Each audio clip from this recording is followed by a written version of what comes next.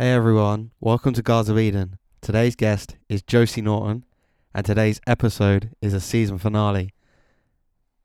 Very briefly, I just want to say thank you to anybody that's listened to an episode of season 4 of Guards of Eden. It's been an absolutely incredible 4.5 months. Just cannot be more thankful for now 15 guests and them sharing their stories and their journeys. And yeah, I just extremely filled with just appreciation and gratitude for what I've been able to be a part of over the past 4.5 months. Josie has her own charity where she was a co-founder and she's the current CEO, and it's called Choose Love.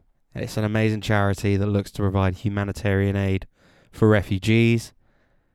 They've done some incredible work, which you'll learn about in this episode. And I think one thing that I was immediately drawn to when I was fortunate enough to meet Josie a few years ago was just how affable and kind she was. She runs her business that way from a place of compassion and kindness, and that's something I was really drawn to and intrigued by.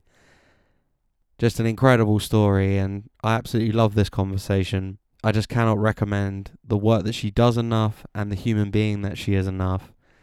If you check out the show notes, you can see how to support Choose Love, and I urge you to do so. I love the work that they do.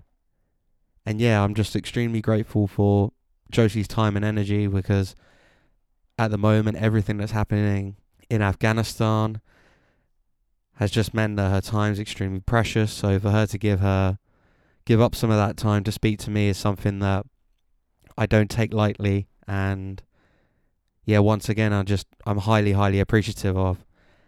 But for one last time for season 4, without further ado, 3, 2, 1, let's go.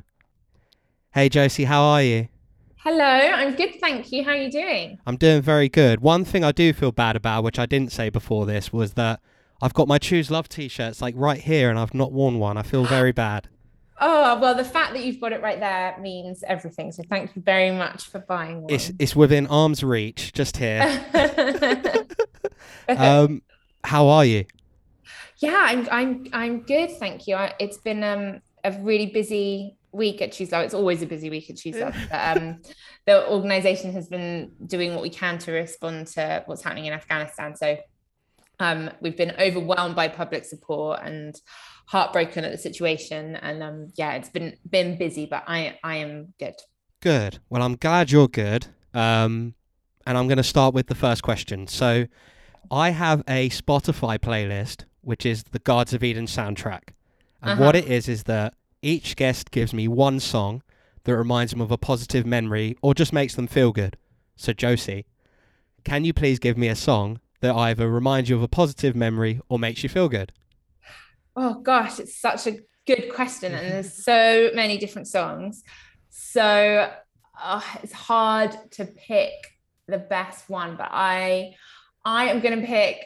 Maybe it's a bit cheesy, but I'm gonna pick "Wanna Be" by the Spice Oh, Girls. I love it. Yeah, because um that was, when I started secondary school, me and my like best friends, we just like loved them so much and spent all our spare time video recording ourselves performing as them, and we knew all the dance moves, and Spice Girls just felt like that. I don't know, made us believe that we could be whoever we wanted to be. And yeah, and that those are such happy memories of me and my friends at that time, at kind of the turn of the age of innocence. So that's the song I'm going to pick. That's an absolute belter. I'm a very big fan. So that that lives on the Guards of Eden soundtrack playlist, which is a Spotify playlist, and that lives in the show notes for those of you that are listening. Right, Josie, how do you remember your childhood growing up, and what was a young Josie like growing up? Mm. Mm. I sometimes freak out that I can't remember my childhood enough. I don't know if other people get that. I like feel like I need to write everything down or something because the memories are feeling more and more distant. But I was very lucky, had a lovely childhood, and it was spent a lot of time, before mobile phones, and just before the internet came out, kind of the internet came out as I became a teenager. But so it was pretty innocent, and I was yeah, I don't know. I was very like, I want to do something bigger than where I am. We moved a lot as a kid, but always kind of around the same area. And it was quite countrified, which was amazing in retrospect. But at the time I was like, I want the big bright lights of the city. And I felt frustrated by the rules of school. And I wanted more, and now I kind of look back and feel like I didn't make the most of what I had, but I think that's kind of what everybody does, isn't it? Youth is wasted on the young. Yeah, and I guess there's an element of romanticizing maybe what you don't have. There's a small element of like grass is greener on the other side. Yeah, exactly. It's so true. And something I was intrigued by, because it's very rare that I get to speak to someone that's built what you've built, and yeah, just gone down this path of just an amazing trail of helping people. And I was wondering, was there any signs of it from your childhood that you remember where you were like, oh, that makes a lot of sense now with the work that I do now, the way that you were? So I as a kid, I was very like passionate about things, and I like to have like deep and meaningful conversations. And I had a really amazing school teacher who got us to write letters for Amnesty International and kind of tried to educate us about the world. And I was quite into everything she was exposing us to. But I wasn't that good at following through. So I was quite, I think I did like a charity.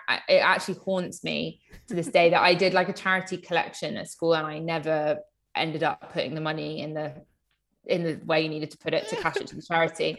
And I was a bit like dreamy, I guess, but I had intended that I wanted to like maybe work for the UN or something like that when I was a teenager. But I ended up dropping out of university, and like a mixture of mental health reasons, but also because I just wanted to work in a bar and have a fun time in Camden. And then I thought that I'd like messed up that dream and that path. And life has a funny way of having other plans for you. And so it did end up that I've ended up doing this, and in 2015, through just a total accident, ended up starting Help Refugees, which is now Choose Love. But even with that, I never intended to start an organization. I never intended to be the CEO of it. I never intended to still be doing this 6 years later. It's all just kind of happened. But there were signs that I cared to want to do something. But yeah, it's very much a surprise to me that the organization is in the position it is. Yeah, I mean, we will get into it, the amazing work that you do. I'm actually really intrigued because, so the one theme there, I guess, that me and you have in common is both dropping out of university. So, and I felt like mine was, there was an element of like death by a million paper cuts, with just every single family member had to have their one-on-one conversation about how disappointed they were that I dropped out of university. And yeah, it just felt like, yeah, I'm kind of over it now. I'm going to try and build a life outside of it. But Yeah. how did you find that process of dropping out of university? Because I found it really challenging, and there's just that element of dread when you know that you're going to, and you're like, oh God, like I know that I'm going to do it and have to explain it to my mom and my dad and just other family. But how did you find the process of dropping out of university? And do you kind of look back now and go, oh, it actually is like probably better for Josie the adult now than maybe at the time there was like, oh God, yeah, I don't know, in terms of people just being like, this is such a bad decision. Rah, rah, rah. It's really annoying when people say those things. Yeah, yeah. And I'm glad that we have this in common. Yeah. I think I think university is incredible and amazing. And in retrospect, I probably wish I had understood how lucky I was to have that access to education. But I do also think that it's quite, we're just told like, this is the route that you have to take, and you're going to do your A levels, and then you're going to go to university, and then you're going to have a job, and that's going to be your job forever.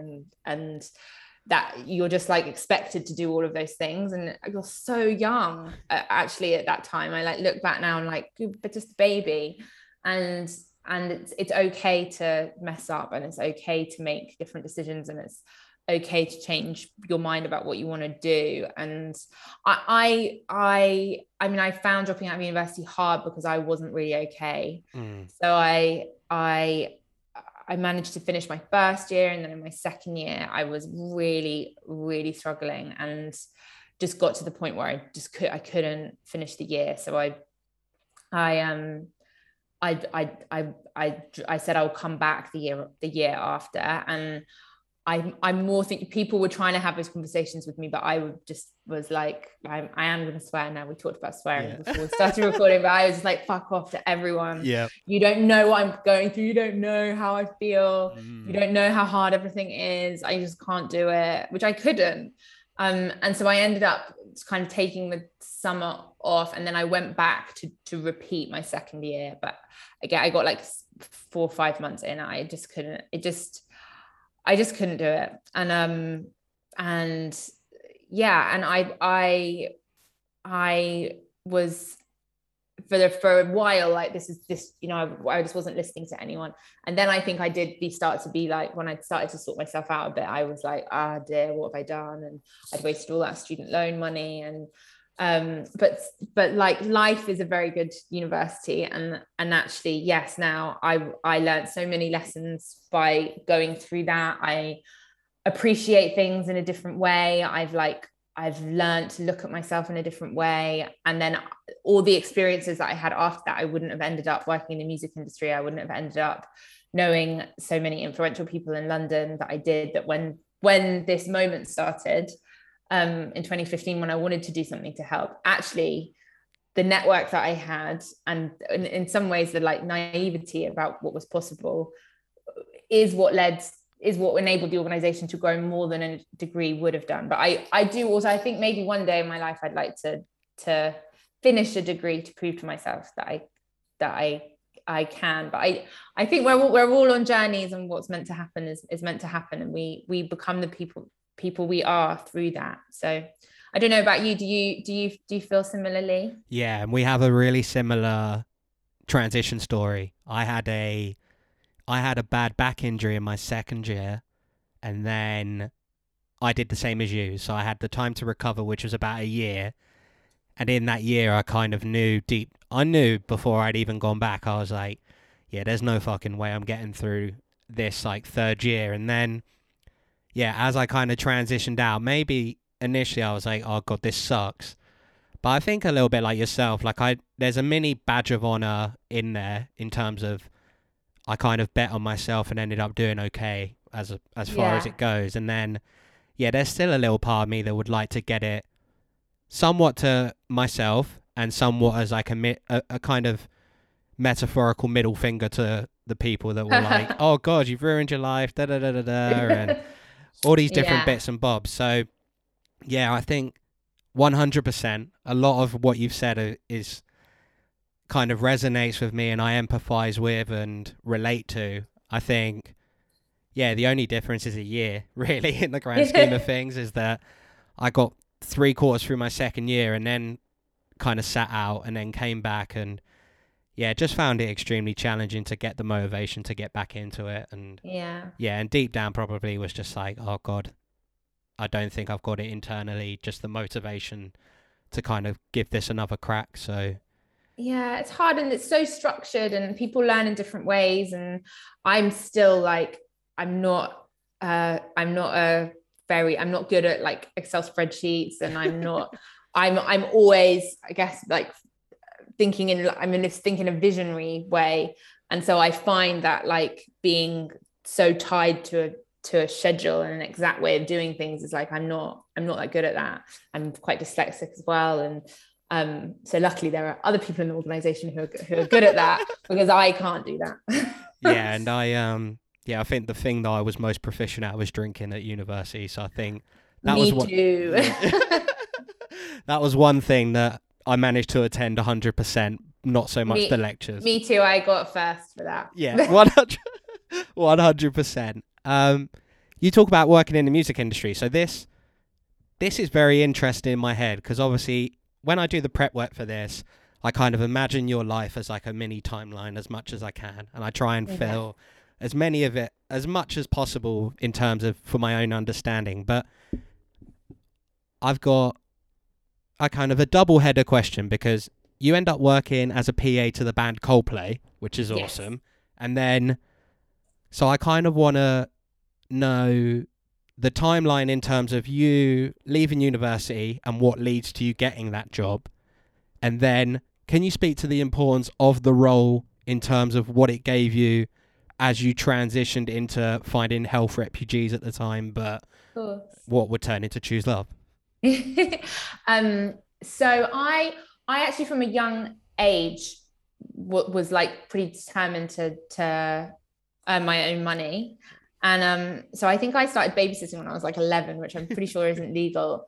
But then I used to hand out flyers for dry cleaners. I worked in Pizza Express for a very long number of years. I used to work for like different agencies where you would go and do events at places and serve the drinks, and waitress at different like private parties and stuff. And so when I went to university, I was working at Pizza Express in London, but I was also working in like, I used to do the door at different places and all sorts of stuff. And then I got this job at a pub in Camden because my halls were in Camden. It was called the Hawley Arms. And it was a pub where like Amy Winehouse went, and the Mighty Boosh was just becoming a big thing at that time. They were there, and Razorlight, and it was just around the corner from MTV. So there would be like Nick Grimshaw was in there just as he was starting out, and Alexa Chung, and all of these different people. And that I was super into music. I loved all the gigs, and so I just got very into that like music scene. But also I really enjoyed like working in bars and restaurants and stuff. And so when I left university, I stayed working in that pub, but I was also doing the door at different club nights. And but I didn't realize what I was also doing at that time was building up a network and partying quite a lot. And then when I got to like 25, I was a bit like, shit, I've actually just like wasted the first half of my 20s, and realized I needed to get a more proper job.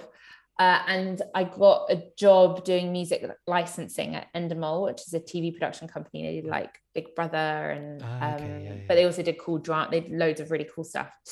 So it was amazing. I'd like really great job, and I learned so much. And I was there for a good couple of years. And I also was a nanny as well in my spare time. And then when I've been there like 2.5 years, and a friend of mine who had worked also in the pub, who now she worked in music management for another big artist, she mentioned that there was a job going at Coldplay. And so I went for this interview, and I didn't expect to get it, but I did. And there was there were a lot of kids around at that time. So I think that the fact that I had an understanding of music, but I also knew how to work with kids and stuff was helpful. And then it was just an absolute dream come true to get to work with Coldplay. And yeah, I learned so very much. So my boss was their creative director / manager, Phil. And he is an incredible, wonderful human being. And I learned so much about like how you deal with people with kindness and respect. I learned about how such a big global operation can work from a kind of like small nucleus. I learned about touring. I learned about logistics. I learned about creative. I learned about press. I learned about they do so much for charity, so I learned quite a lot about the charitable sector as well. So I learned loads, and was really lucky to be exposed to everything that I was there. And then in 2015, which was when 1 million people arrived in Europe seeking sanctuary, I'd actually got to move to LA with the band, and but I had come home in the summer, and I was here in London, and I felt so heartbroken seeing all the pictures on the news, and just felt like had to do something. And I was like quite a person that used to put like statuses on Facebook that were like petitions and I hadn't even signed them, or articles and I hadn't read them. It was quite bad. And I just said I wanted to do something to help, and to some friends at lunch. And before we knew it, we'd raised £56,000. We'd started an Amazon wish list, and so many people were buying items and then sending them to a Big Yellow Storage who I'd gone and asked if they would give a free room at lunchtime. And everything kind of snowballed from there. But I genuinely think that having done so many different jobs, and and then also having been a PA, where you just have to make things happen and you have to find a way. Though all of those things, even sometimes I think being able to pull a pint, close the fridge, and be doing a credit card transaction at the same time, it was so helpful for being able to like do a million things at once. And I felt there were so many different things needed in order to get an organization to start off the ground and to respond to things in the way that we did. And I felt like having all of those skills was so helpful. I should also say that it was very much a movement, and there were just people appearing from all walks of life when the organization started who had all the relevant skills that were needed. And we work with partner organizations. So it's very much, this is like lots of different people with all different skills from all different backgrounds creating the work that the organization is able to umbrella. I love it. And I do believe there is something to bar work that gave me a lot. That I was just momentarily thinking, I was like, when you're talking about pulling a pint and a credit card and shutting the fridge, yeah, I do think it did give me a lot of skills actually that I kind of maybe don't realize. I even something as like dealing with drunk people, it gives you like an idea of like patience and empathy. And it does. It does. On face, you're like, how does the bar work help do anything? But I just think but it does. Yeah, there's so many random things that I'm like, oh yeah, I probably learned that behind a bar.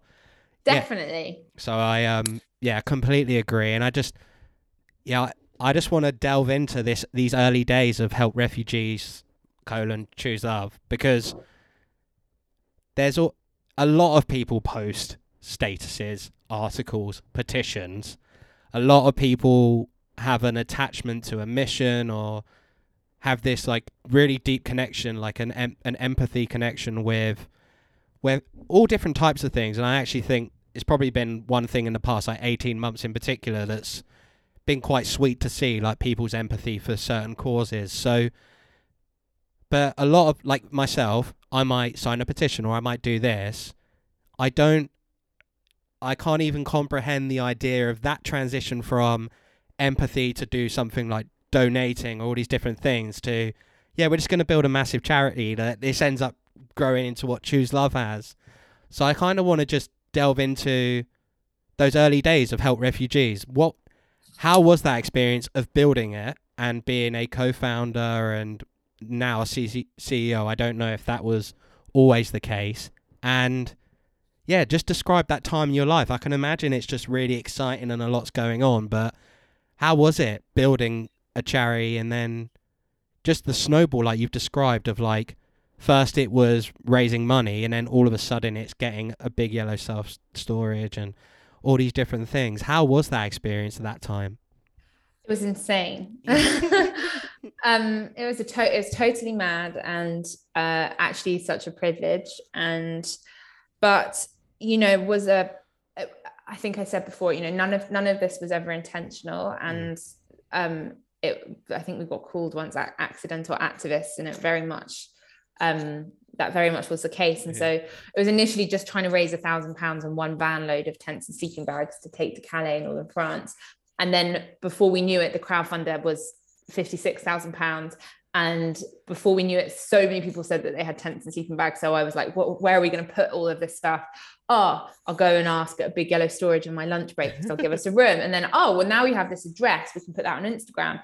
And then, oh my God, there's so much stuff arriving. And then they're like, oh, Amazon have called, there's 7,000 packages going to arrive tomorrow. Oh, right, we're going to need volunteers to put that away. So we turned to Twitter, and luckily Dawn and Liana have big Twitter followings, and so people showed up, and then we suddenly had all of this staff and this money, and it was really, was so sweet. Lots of people, when they were sending stuff in, they'd like write handwritten letters and stuff, and then you felt the weight of responsibility of like, people have really trusted us and we don't even really know where this is going to go. And so went to Calais because wanted to make sure we found the right organization to give it to. But when we got there, you know, I never expected to see a site like that in my life. There were 5,000 people living in a field with nothing.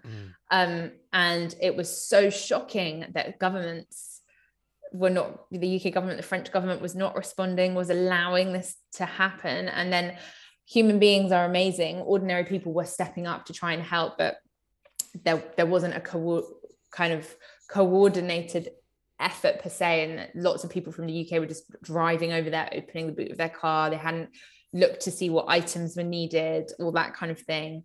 And we met some of the smaller French organizations who were responding, and one in particular, L'Auberge de Migrants, said they needed a warehouse, and they needed to start a shelter building program. And then before we knew it, we had partnered up with them, because you just couldn't unsee what you'd seen. I never expected to see, you know, meet an unaccompanied child or see kids without a nappy and families living in a tent, or if they had a tent at all, on our doorstep. So you couldn't just go home and forget about it.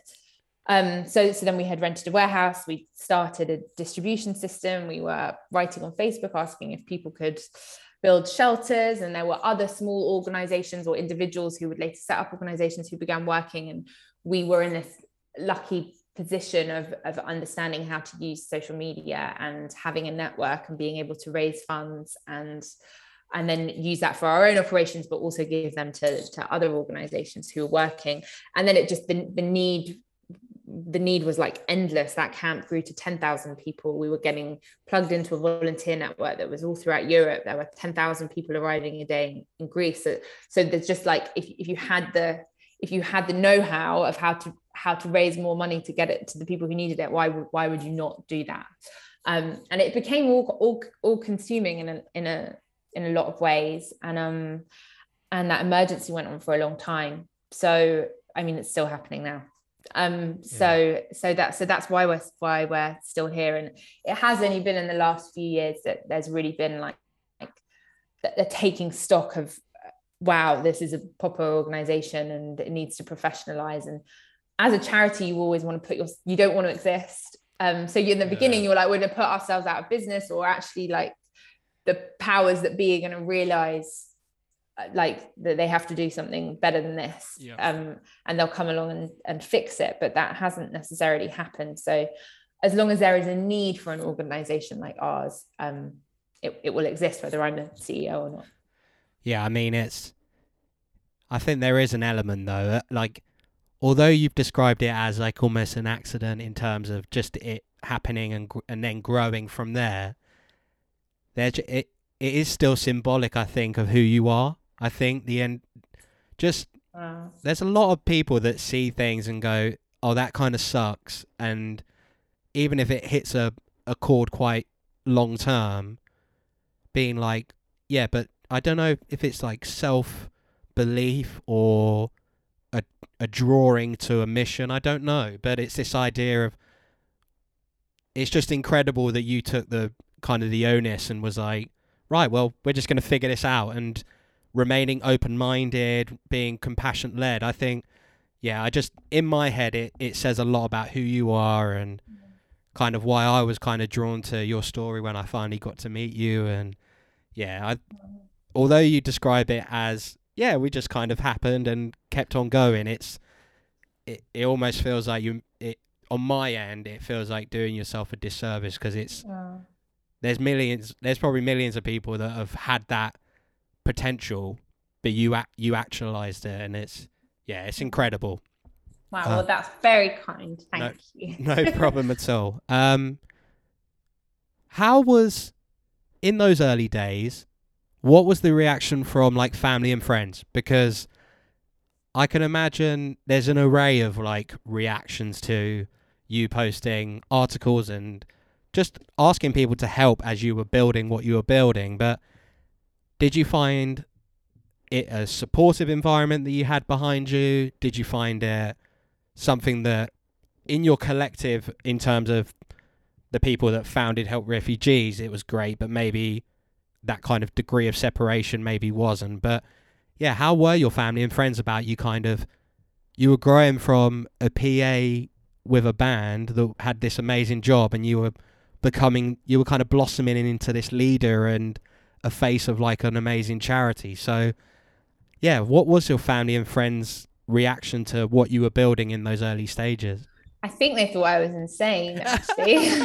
Because if you think at the beginning it wasn't it was growing really quickly, but it wasn't like, oh, you're becoming the CEO of a charity. It was like, what do you mean you're going and spending all of that time in Calais? Or so it I think people thought it was quite mad and didn't necessarily understand it, and especially because it was all becoming so politicized at that time. And I had also, mental health is something that's like comes up with me a lot in my life, and it was a funny time where everything felt very crazy, and I think I was I don't know. It was just a very crazy time.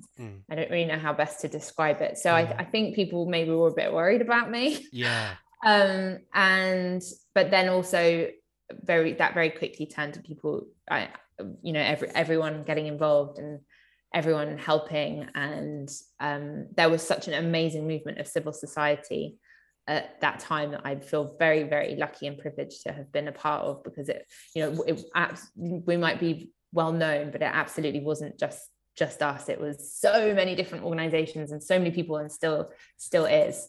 And I've got to meet some of the most extraordinary people ever. So we're very lucky. I love that.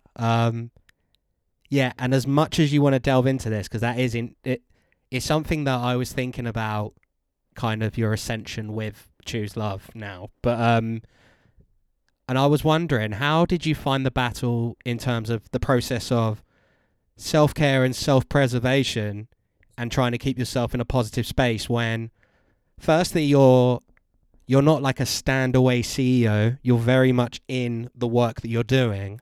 So I feel like this is a potential assumption, but the idea of you stay very informed on what's happening, like you've said with Afghanistan at the moment. And unfortunately, like you said, as a charity, you don't want to be in existence. You'd rather the issues all be solved. But the idea of the emotional and mental battles that come with just being so aware of the pain that people are going through, how do you find the balance of being informed, remaining empathetic, remaining attached to these stories of just like pain, really, I guess I'm oversimplifying it, but for kind of processing it. But how do you find that balance of staying informed and very much engaged, whilst also engaging in self-preservation and just preserving the human being that is Josie to like be happy and positive along the way? I mean, I think it's a difficult thing because what's happened to these communities that we work with and support and accompany, it hasn't happened to us. And so whilst we can empathize, we can't ever really truly imagine what it's like to have lost your home and to have had to undertake these journeys and leave everything behind, or lose family members, or have been through what so many people have been through and are still going through. And so it always feels that it feels bad to like even talk about how you feel, because it's nothing compared to what other people feel. And we don't want to like center ourselves in that. But obviously I can't speak for other people, but I can in the beginning, and again, not just in our organization, but in the kind of this civil society response, which only had to exist because the response that should have come from governments or large NGOs didn't happen. But people push themselves to burnout because it felt like you have to give it every minute of every day, and it's our responsibility to do everything that we can, because this is so unfair and it's so unjust, and we're privileged, and but then you realize that, you know, you're no help to anyone if you push yourself to that. And it's still something that we're learning now. And as an organization, we've had to do a lot of work on changing that culture of overworking and pushing yourselves too far. And you do have to unlearn it, and you do have to embed self-care, and it is important to have therapy, and it is important to take time and work normal working hours and all of those things. So it's definitely been a journey. And yeah, we have seen some awful things. We have had the most heartbreaking stories, but like I said, they haven't happened to us, and so all we can do is try and do our very best to use what privilege we have, what access we have to try and change things so that it doesn't happen to more people, and we can do what we can to support those that it has happened to. Yeah, that's incredible in terms of being aware. And I guess there's this element of the eventual goal in everything is like a world peace, kind of everyone being happy, healthy, and having the resources that they need. And I guess the grandiose mission, the very like existential mission, is so big that I guess you can easily feel like, oh, time that I'm resting or time that I'm not doing it, you feel like it's a zero-sum game. That it's like, I have to make this investment, otherwise I'm not making the investment, and it's you feel like you're chasing like you're making up lost time, I guess. In fact, in our professionalization, we have recently been doing our vision, mission, and theory of change. And the mission of the organization is a world that chooses love and justice every day for everyone. And that is a beautiful mission, but it's a vision, but it's very broad. And, you know, I think that's what we're working towards. Are we going to achieve that in our lifetimes? Probably not. And you have to also, that's what we're working towards, but you have to also accept that you can't be all things to all people, and you won't do one thing well if you try and do everything. So you have to, like, then within that focus on what are the things that we are able to do, what are the things that we should do, and let's set ourselves like achievable goals, and then move on to the next thing. And you have to do that, otherwise you don't do a good job, and you don't protect yourself in order to continue to do the job. Completely agree. And I love that mission / vision. That's beautiful. And it's worded so beautifully as well. So if you don't want to talk about this, please just say something that I learned in terms of, you were talking about, especially in the past 18 months, we've had these incredibly like challenging 18 months in terms of the world, in terms of, just everything. This pandemic has given people unique problems, but we've all experienced it as the world. But something that I noticed that you had recently was hitting a milestone of 18 months sober. And I mean, firstly, a huge congratulations, because that is an incredible achievement in any 18 months, not alone the past 18 months where I've probably picked up the alcohol that you haven't drunk. But how have you found the journey of sobriety, and how have you found it's impacted, in particular, this very challenging kind of, chapter in all of our lives? But how have you found that sobriety's maybe impacted the past 18 months, and just, battling through what we've all had to battle through as a collective? Wow. No, I'm totally happy to talk about it. All right, thank God. I very much, I think even before the organization began, I had addiction issues, partly why I left university, if I look back in retrospect, and it's something I've really always struggled with since I was about 15. But what was really happening is that I was coping with stress and sometimes secondary trauma and stuff with my addictions. And as the CEO of a multinational NGO, that really wasn't very responsible, and it was impacting my life in so many different areas, my personal life was beginning to impact my professional life, and I just knew that wasn't something that could go on. So I feel very lucky that I managed to find the strength to do it. And I initially did go to meetings and stuff, but it was literally just before COVID. And so then it was COVID, and although some people say it must have been hard in the challenges, I think actually for me it was good, because I wasn't at events, I wasn't at dinners. I got to have that time to get time under my belt, and I'm better at my job. I'm better as a person. It's hard, but it's definitely one of the best things I've ever done.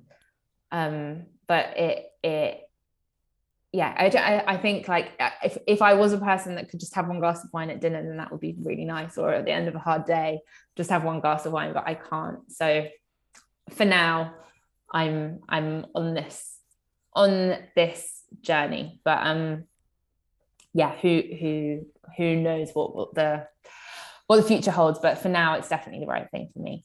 Yeah, and it is an incredible achievement. I can imagine I did 100 days once, just as like wow, that's amazing. Yeah, I kind of just just fancied it. I think had to think about it and was like, I'll give it a go. But it's good that you know that you could do it, because I definitely couldn't have done just 100 days. I don't think. Yeah.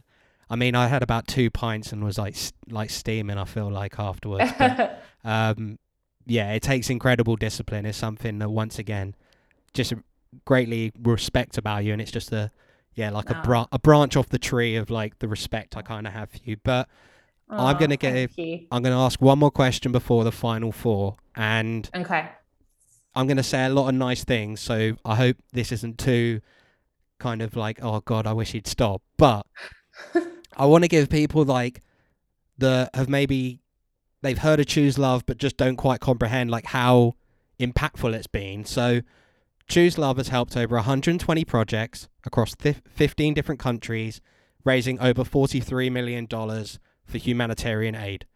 You, Josie, have been a huge integral part of building an organisation that improves and saves so many people's lives.